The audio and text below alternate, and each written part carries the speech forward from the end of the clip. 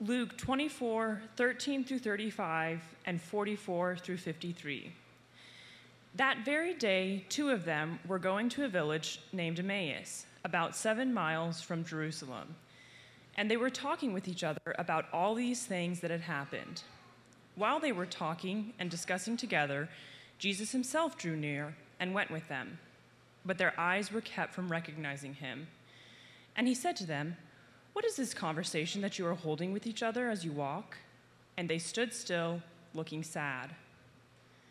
Then one of them, named Cleopas, answered him, "Are you the only visitor to Jerusalem who does not know the things that have happened there in these days?"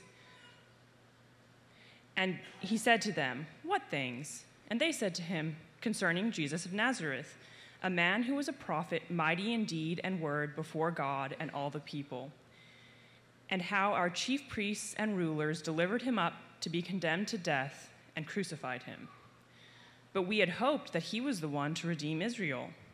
Yes, and besides all this, it is now the 3rd day since these things happened. Moreover, some women of our company amazed us. They were at the tomb early in the morning, and when they did not find his body, they came back saying that they had even seen a vision of angels who said that he was alive. Some of those who were with us went to the tomb and found it just as the women had said, but him they did not see." And he said to them, "O foolish ones, and slow of heart to believe all that the prophets have spoken. Was it not necessary that the Christ should suffer these things and enter into his glory?" And beginning with Moses and all the prophets, he interpreted to them all the scriptures, the things concerning himself. So they drew near to the village to which they were going. He acted as if he were going farther, but they urged him strongly, saying, "Stay with us, for it is toward evening, and the day is now far spent." So he went in to stay with them. When he was at table with them, he took the bread and blessed and broke it and gave it to them. And their eyes were opened, and they recognized him, and he vanished from their sight. They said to each other, "Did not our hearts burn within us while he talked to us on the road, while he opened to us the scriptures?" And they rose that same hour and returned to Jerusalem. And they found the 11 and those who were with them gathered together, saying, "The Lord has risen indeed and has appeared to Simon." Then they told what had happened on the road and how he was known to them in the breaking of the bread. Then he said to them, "These are my words that I spoke to you while I was still with you, that everything written about me in the law of Moses and the prophets and the Psalms must be fulfilled." Then he opened their minds to understand the scriptures and said to them, "Thus it is written, that the Christ should suffer and on the 3rd day rise from the dead, and that repentance for the forgiveness of sins should be proclaimed in his name to all nations, beginning from Jerusalem. You are witnesses to these things. And behold, I am sending the promise of my Father upon you, but stay in the city until you are clothed with power from on high." And he led them out as far as Bethany, and lifting up his hands, he blessed them. While he blessed them, he parted from them and was carried up into heaven. And they worshipped him and returned to Jerusalem with great joy, and were continually in the temple blessing God. This is the word of the Lord. Let's pray. Father, we do thank you for this portion of your word, and we ask that as we reflect on it for the next few minutes, that you'd give us eyes to see, ears to hear, hearts to understand, and wills to obey. And that we might see Jesus high and lifted up, that we might see him this Ascension Sunday as the Lord and King over all. For his sake we pray. Amen. Well, we all love good stories, and good stories develop. A good story, whether it's an adventure story or a love story, has complexity and nuance and a depth to it. Humans everywhere, across time and across cultures, love stories. And the reason is that we're made in God's image, and God is the ultimate storyteller. In fact, the Bible is 2/3 stories, 2/3 narratives. God endowed and he created us to love stories. And we know that good stories all progress from beginning to middle to end, and that there's great complexity in any good story. It's no different with the Bible. The stories of the Bible all progress toward a final, dramatic, climactic ending. And we see this especially in the Gospels. We have 4 Gospels, and one of the reasons why we have 4 Gospels is that it takes multiple perspectives to tell the single great story of who Jesus is. And all 4 gospel writers give us a little bit of difference in terms of their understanding of Jesus and who he is and what he came to do. And today we're going to look at Luke's version of the story, and we're going to see how Luke concludes his gospel with Jesus' ascension into heaven. And Luke is a master storyteller. Luke wrote 2 books, the Gospel of Luke and then the entire book of Acts. And the way that Luke tells both his gospel story and the church's story is to connect them both to Jesus and to the Spirit. Acts chapter 1 tells us that the church began to embody everything that Jesus taught and did, that the church continues the story of Jesus in the power of the Spirit. For Luke, Jesus and his church are inseparable. You can't have one without the other. You can't understand the church and who the people of God are without Jesus, and you can't understand Jesus and his work in the world without the people of God. And as Luke concludes his gospel, in order to transition into his next book, the book of Acts, Luke beautifully and powerfully connects Jesus and his church together. And so we want to look this morning at how the ascension of Jesus is not only vital to the story of Jesus, to the very gospel, the good news which God announces to the world, but how it's also essential to our stories and how we come to understand who we are as human beings in this world. And in order to understand what Luke is doing at the very end of his gospel, we need to go back to the beginning of Luke's story, to Luke chapter 1 and chapter 2. In Luke chapter 1, there are people who are waiting for the birth of Jesus. Specifically, Elizabeth and Mary are waiting for births. Elizabeth is waiting for the birth of her son, John the Baptist. Mary is waiting for the birth of her son, Jesus. And we learn in Luke chapter 1 that these births are miraculous, that these births come from God's very life, God's very spirit. These women who should not be having babies have become pregnant and give birth to these children. And we're told in Luke 1 and 2 that these women are filled with the Spirit of God. And we learn, in fact, that Elizabeth's baby, John the Baptist, is filled with the Spirit of God even within the womb. We learn that Elizabeth herself is filled with the Spirit of God, that Mary is overcome, overshadowed, overpowered by the Spirit of God. We also learn that Zechariah is filled with the Spirit. And then in chapter 2, that Simeon and Anna are filled with the Spirit. And so we learn from the very beginning of Luke's gospel that to be part of the people of God is to have the Spirit of God.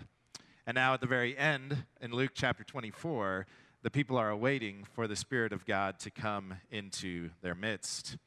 We also learn in Luke 1 and 2 that the people of God are waiting for the Spirit of God in a particular place.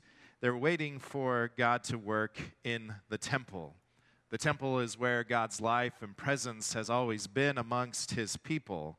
And so in Luke 1 and 2, these people are performing priestly duties, praying, waiting, worshiping, asking for God's power and presence to be known among them, asking for God's blessing and life to come to them. They're eagerly worshiping God in the temple, waiting for God's life to show up. And then at the very end of Luke, we see that this is what happens as well, that these people of God are waiting in the temple of God, waiting to receive God's power from the place that he has promised to be. And so we see certain themes get developed in Luke 1 and 2 that play out in Luke chapter 24. Another theme that we see is the theme of joy. Luke 1 and 2 are stories filled with joy. And now in Luke 24, we see joy in God's people, joy and amazement and wonder at the resurrection, and joy and amazement and wonder at the gift of the Spirit and at the ascension of our Lord. We also see that as God's people wait for this story to be unfolded, that there's a lot of waiting going on. Zechariah, Simeon, Anna, Mary, Elizabeth, they all have to wait. They all have to wait patiently. And now in Luke chapter 24, the people of God have to wait. They have to wait to be clothed on high with the Spirit of God. They have to wait for the story to continue. They have to wait for Jesus to ascend to his Father. And so these themes of the Spirit of God, of the joy of God, of the temple of God, of waiting upon God are present in the beginning of Luke and at the end of Luke.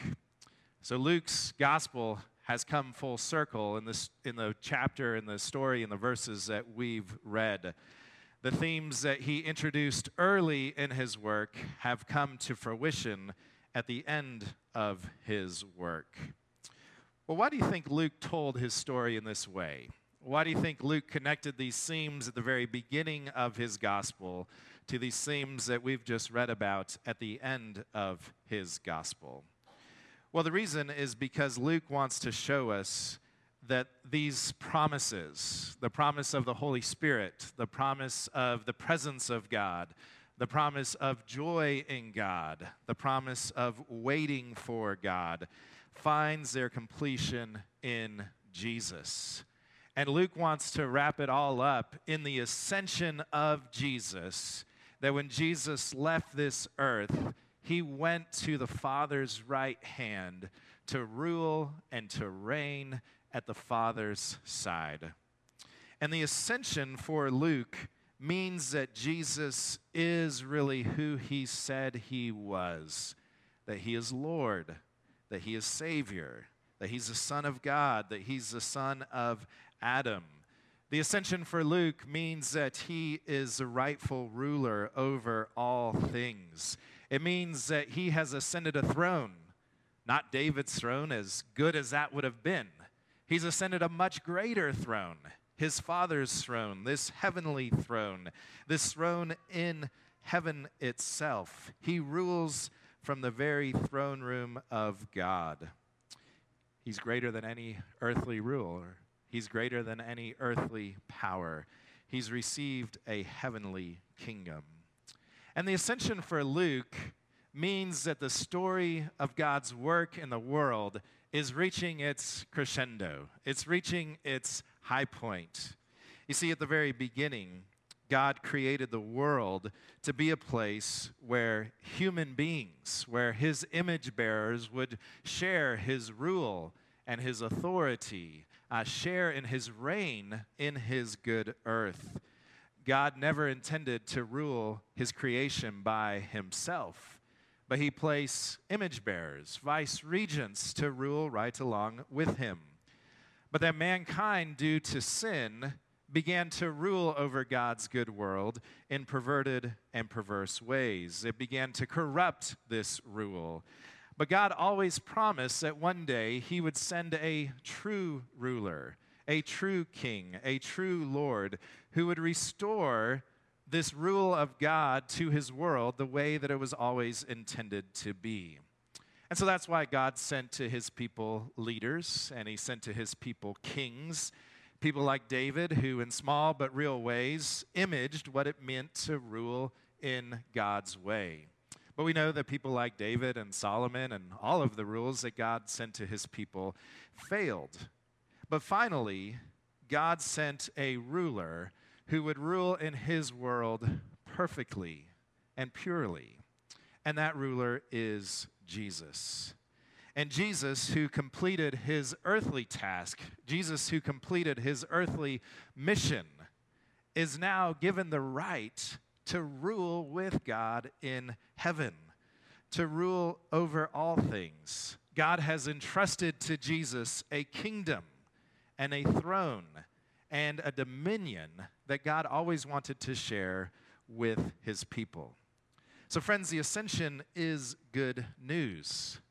The ascension means that the promise that there would be a rightful ruler in God's world has come to pass.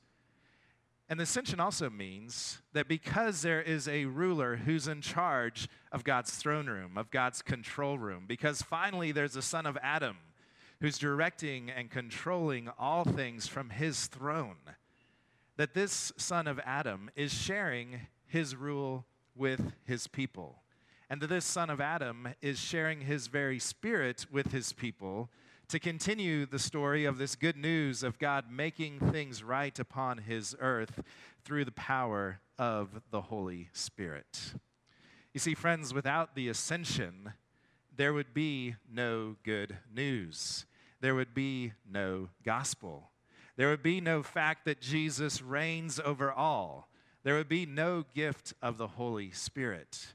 And so we need Ascension Sunday. We need the reality that Jesus has been seated on the Father's right hand in order to understand the very gospel. You see, Jesus and his story is a unified whole. If you take away one aspect of the story of Jesus, you change the whole story.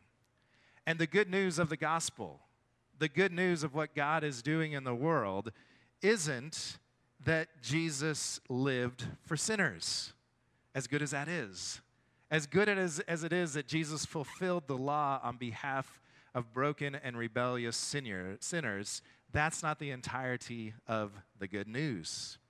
The good news isn't that Jesus died for sinners, that he became the substitute, satisfying God's justice. As good as this news is, that Jesus died for us, that's not the totality of the good news. The good news isn't that Jesus was raised from the dead, that Jesus conquered death for us. As good as that news is, that's not the entirety of the good news. The good news also includes that Jesus has ascended to the Father's right hand, and that he is ruling and reigning over all things for the sake of his people. That he's directing and controlling all of history on our behalf. The good news of the gospel is all these things. That Christ lived for us. That Christ died for us. That Christ was raised for us.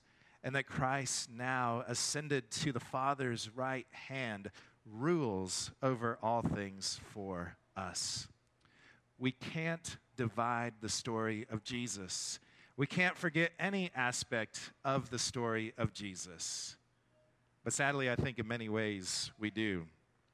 Most of us tend to focus on one aspect of Jesus' life and neglect the others.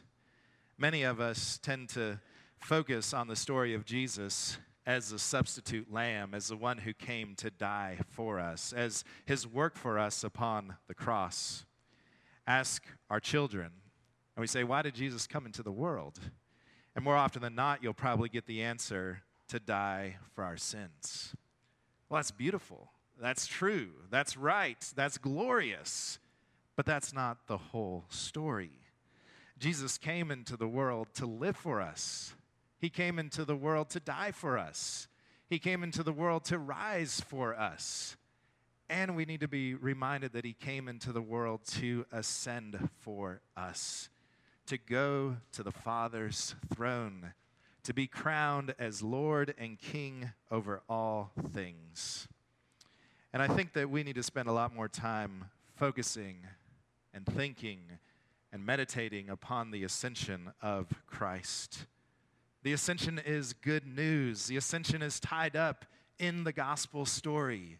The ascension is the good news that Jesus is the rightful king of the entire universe. And friends, we need to rest in that. The ascension means that in the midst of pain, in the midst of suffering, in the midst of brokenness, that even in the midst of all these things that go the way that we don't want them to go, that Christ is still seated on his throne, that Christ is still in control of all things, the good and the bad. The ascension means that there's not one thing that happens in your life where Jesus Christ is not Lord over it. There's not one thing that Jesus is not in control of. The ascension means that Jesus is the Lord over all, including the dark and difficult things in our lives: sickness, unemployment, loneliness, sadness, and even death. And Luke ends his gospel focused on the ascension of Christ in order to teach us, as those who are seeking to follow Jesus, that we don't follow an earthly king. Rather, we follow a king who has gone into the heavens. We follow a king who is Lord over all. We follow a king who has conquered sin and death. And so, friends, the ascension is a beautiful thing for us as a people of God to meditate upon, to reflect on, to have it sink into our bones as we seek to live for Jesus in this world. And so as we reflect on the ascension, I want us to think about two ways in which it might show up in our lives, two applications for how the reality that Jesus is the Lord and King over all, that Jesus sits on the Father's throne, that Jesus is in control of all history, that Jesus is in control of your life, how these things might change you.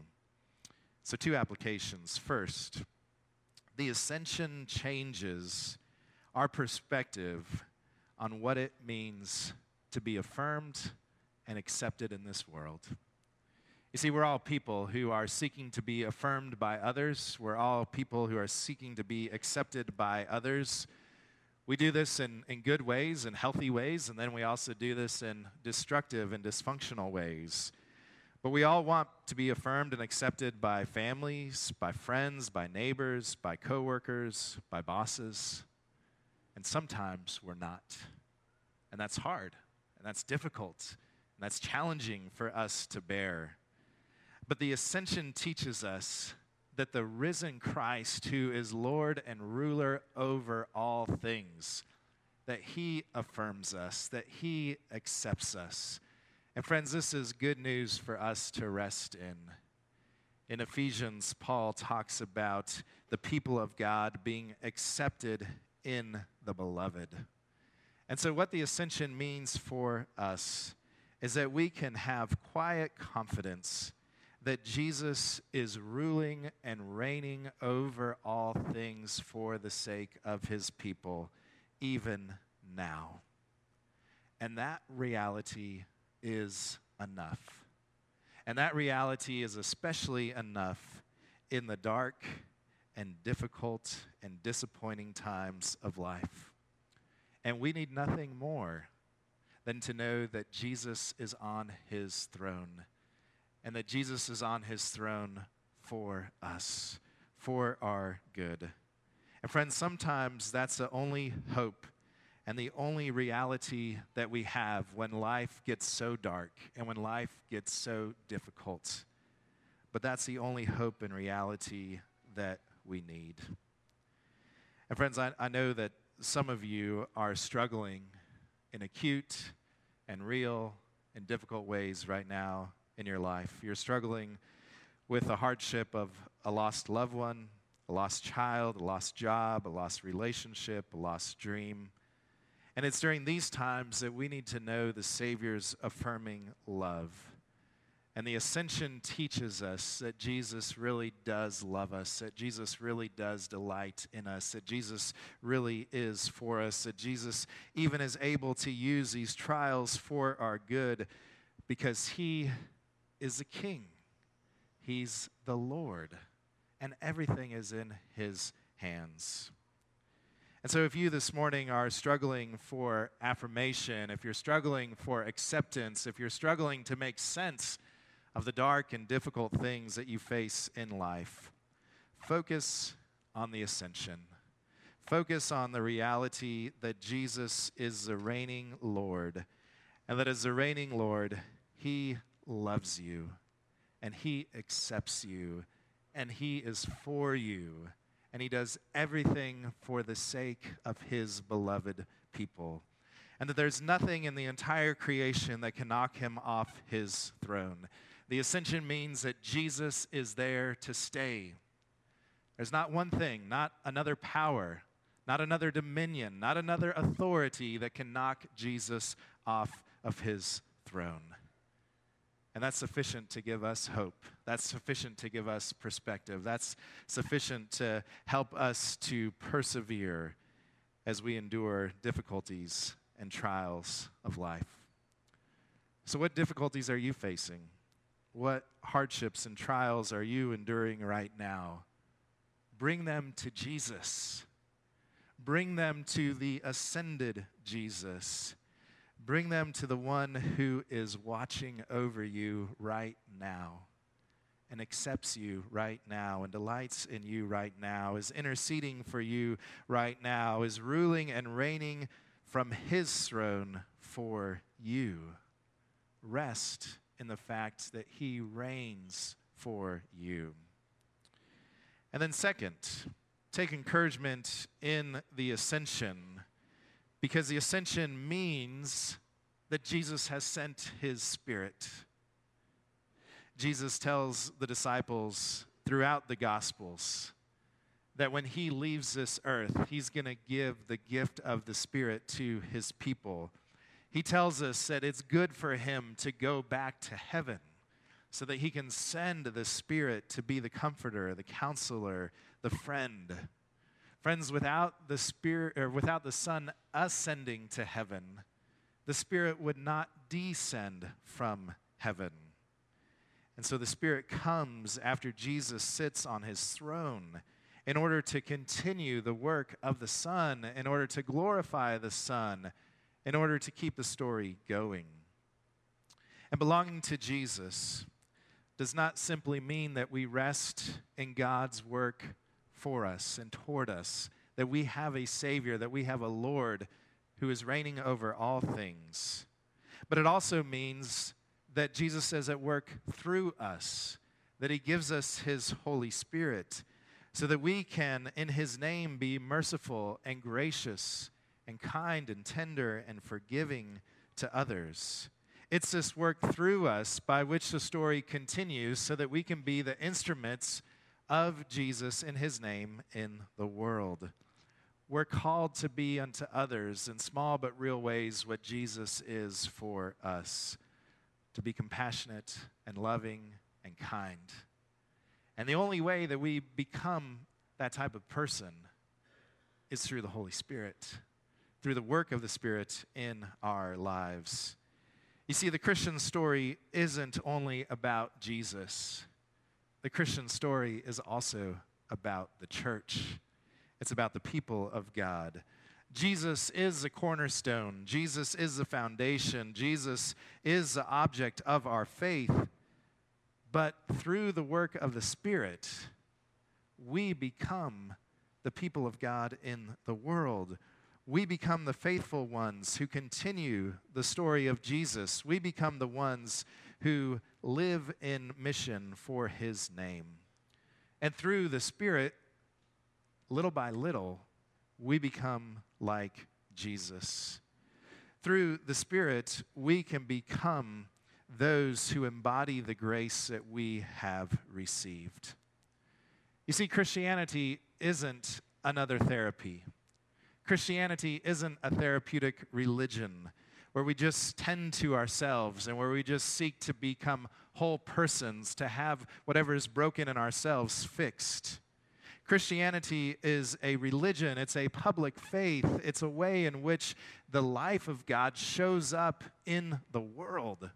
It shows up in our homes and in our neighborhoods, in our places of work.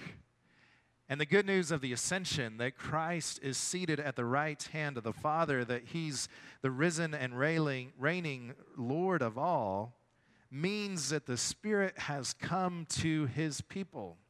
The Spirit has come to his world. The Spirit is an instrument of his grace in the world. And so, friends, you can't have Jesus without his Spirit. And you can't have the Spirit without the church. And what Jesus does in sending his Spirit to his people is to empower us to live in his name.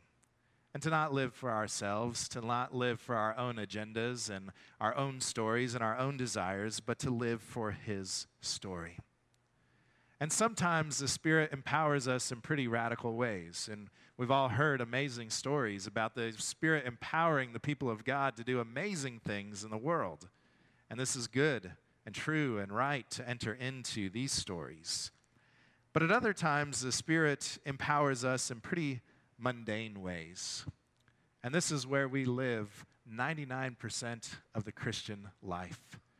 Is the Spirit energizing and empowering and equipping us to live out the story in mundane ways.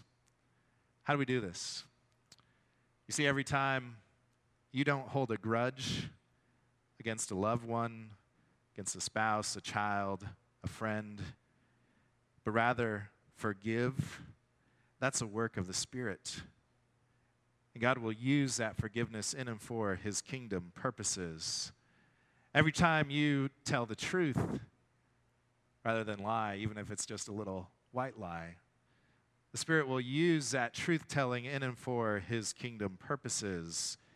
Every time you give, whether you give of your time or your money, your talents, your resources, and you don't hold on to them, but you give them unto others in Jesus' name, the Spirit's going to use those, even if it's just a small gift, in and for his kingdom purposes. Every time you make a sacrifice, even if it's just a small sacrifice, a little tiny sacrifice that nobody else knows about, not expecting anything in return, not doing this sacrifice in order for somebody to give back to you, but just doing it for Jesus' sake. It's the work of the Spirit. And the Spirit's going to use that sacrifice to advance his kingdom. And friends, day by day, little by little, in our homes, in our places of work, in our neighborhoods, in our schools, as we seek to love and to serve and to give and to share and to sacrifice in Jesus' name, it's done only because of the work of the Spirit in our lives. And so we need the Spirit in order to live out this story of the ascension. The fact that the risen and reigning Lord sits on the Father's right hand means that he has given us his Holy Spirit so that we can continue the story. And there's a reason why Luke places emphasis on the Spirit in his writing. It's because the Bible is so much more than we tend to make it out to be. You see, I think oftentimes we come to the Bible and we think that it's a book of virtues.